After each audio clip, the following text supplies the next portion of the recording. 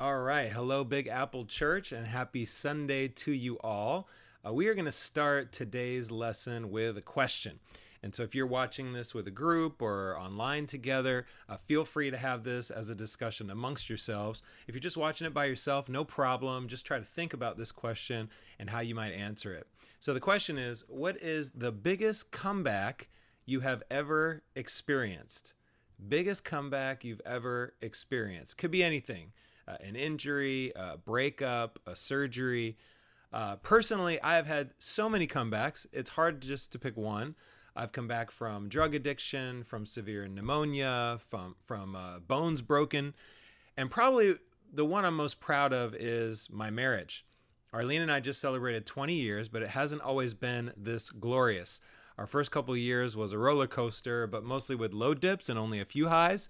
And as singles, we were like two peas in a pod. Everything was fine. Just worked hand in glove in the ministry together. But after our wedding, we were at each other's throats. And we really had to work hard with groups and discipling and fasting and prayer and therapy and exercises. And eventually we made a comeback, and we are more in love. Well, I should speak for myself. I am more in love with her now than I have ever been. And I think she might say the same. All right, so that is an introduction to part 6 of our September series called Don't Call It a Comeback, where we are looking at the comebacks of Jesus in the Gospel of Luke. Today, we look at Jesus coming back to life. This is probably the biggest comeback of all. If resurrection isn't the biggest comeback, I don't know what is. We're going to start in Luke chapter 24. So if you have your Bibles, you can turn over there or just follow along with me. Luke 24. We're going to start in verse 36, a little lower than we might start introducing Luke's narrative of the resurrection. So here in verse 36, it says, "While they were still talking about this, Jesus himself stood among them and said to them, 'Peace be with you.' And they were startled and frightened, thinking they saw a ghost." All right. We pulled this scripture out of its context. Let's explain a little bit. So Jesus had resurrected. Some had seen him in the flesh, so to say, and others had not. So rumors are flying. People are wondering. There's this excitement. There's also doubt. And then, boom, he shows up when these guys are talking about them. And he says, "Peace be with you," which is kind of like our version of, "What's up?" If you personally raised from the dead and snuck up on your friends, what would be the first thing you would say? I think I would say, "Boo!" Anyway, that's just me. Let's keep reading down in verse 41. It says, "And while they still did not believe it because of joy and amazement," all right, they were just wondering what just happened. All right, they're full of awe and wondering, is this real or is it a fantasy? So they still don't believe it. And he asked them another question. He goes, "Do you have anything here to eat?" First, Jesus says, "What's up?" Now he wants lunch. What is he doing here? All right, is he being a comedian? Might be. Jesus, I think, had a great sense of humor. I think Jesus is re-engaging life as if everything was back to normal again. And I would say that's what faith is. Faith is the hopeful action and attitude that says God is in control. Faith is the hopeful action and attitude that says God is in control. Let me explain this further. In Hebrews chapter 11, verse 1, it says, "Now faith is being sure of what we hope for and certain of what we do not see." Sure of what we hope for and certain of what we don't see. Faith is living into our hope, according to the Hebrews writer. For example, we all hope this virus would go away for good, but it's still around. Now, it would be foolish to act like it didn't exist, but it's faithful not to give in to fear and malice and hateful politics and all this other craziness that people are getting into. Now, so faith is not the denial of reality, but it is the denial of our selfish nature, which tends to fear and doubt that God is in control.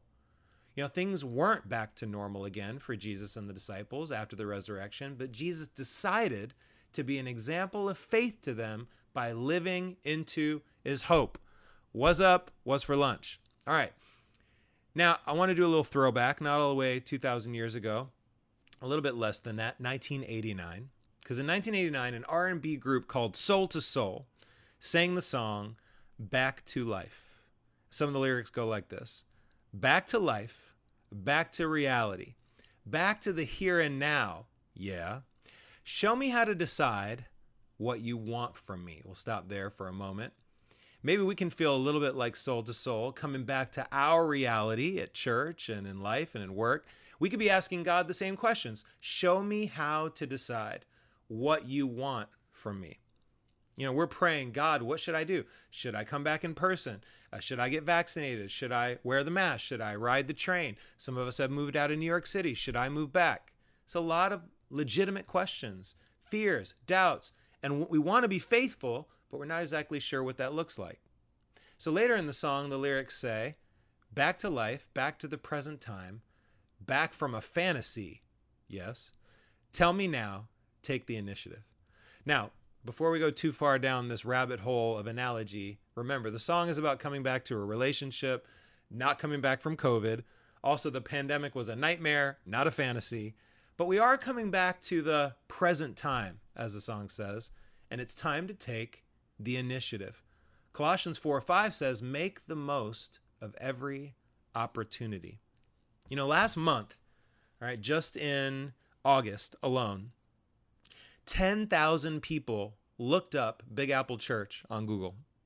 They were searching for our fellowship. They were searching our websites, our sermons, the address of where we meet. That's amazing. That's a lot of people, a lot of New Yorkers looking for church again. So in this present time, taking the initiative by faith might be reaching out again to friends or neighbors or new folks that we've met and talking about, hey, join us for church back at the Time Center on September 26th or online. Now, living into your hope might be getting transparent about your fears with spiritual friends, praying about it and getting the support that you need to be faithful about what you're going through. It might look different, and it will look different for each of us. You know, as we start to close out and get prepared for the communion, I have to ask myself, why would Jesus want to come back to earth? All right. He was separated from his Father in heaven. Remember, he was in eternity with his Father in heaven and with the Holy Spirit. The Trinity was one entity forever. We don't even have words to explain that, but they were completely united, intimately bound. And there's this understanding that when he came to earth, there was prayer and they stayed in communion with one another, but ultimately they weren't sharing the same relationship that they had in eternity. And it got so bad on the cross that when he took our sins, it says he was separated from his God, from his Father in heaven. That intimacy had to be separated, at least for a time, as he took the sins of the world on him. Of course, we know God can't be with sin. So Jesus gave up that relationship for a time, the way it was, gave up his angelic body or whatever that looked like, lost paradise to again take the form of a human, right? He died, resurrected, got all of that back like Christmas morning, and then God's like, hey, you got to go back and check in again. No way. If that was me, no way. I wouldn't want to come back. It's like that feeling when you're in bed and you're waking up to your alarm clock blaring and you want to stay in bed under the covers, so warm. All right, I don't want to go. I want to stay here. It's awesome. Multiply that by 1 trillion, okay? That might have been what Jesus was feeling. But Jesus does come back to life. He does come back to reality. He takes the initiative. In Luke 24, we'll close out here in verse 51. It says, while he was blessing them, he left them and was taken up into heaven. Then they worshiped him and returned to Jerusalem with great joy. And they stayed continually at the temple, praising God. So what happens here? See, facing life with faith was contagious. Jesus' disciples, they come back to Jerusalem with joy. Right? They hadn't done that yet. They were still down in the dumps and confused about what to do and unsure about Jesus' message. They got that clarity as Jesus was the example for them, giving them purpose again after they saw Jesus do it himself. Let's have a comeback mindset, just like our Lord did when he rose from the dead. See, Jesus' resurrection reminds us there's no grave too deep to come back from when we're with our Lord. So no matter where you've been, how much sin or fear or doubt you've had during these challenging 18 months, come back to life. come back to church, come back to reality. At this time, we're going to pray for our communion today. Father in heaven, thank you so much for Jesus. We love digging into your word and remembering the powerful example that he leaves for us.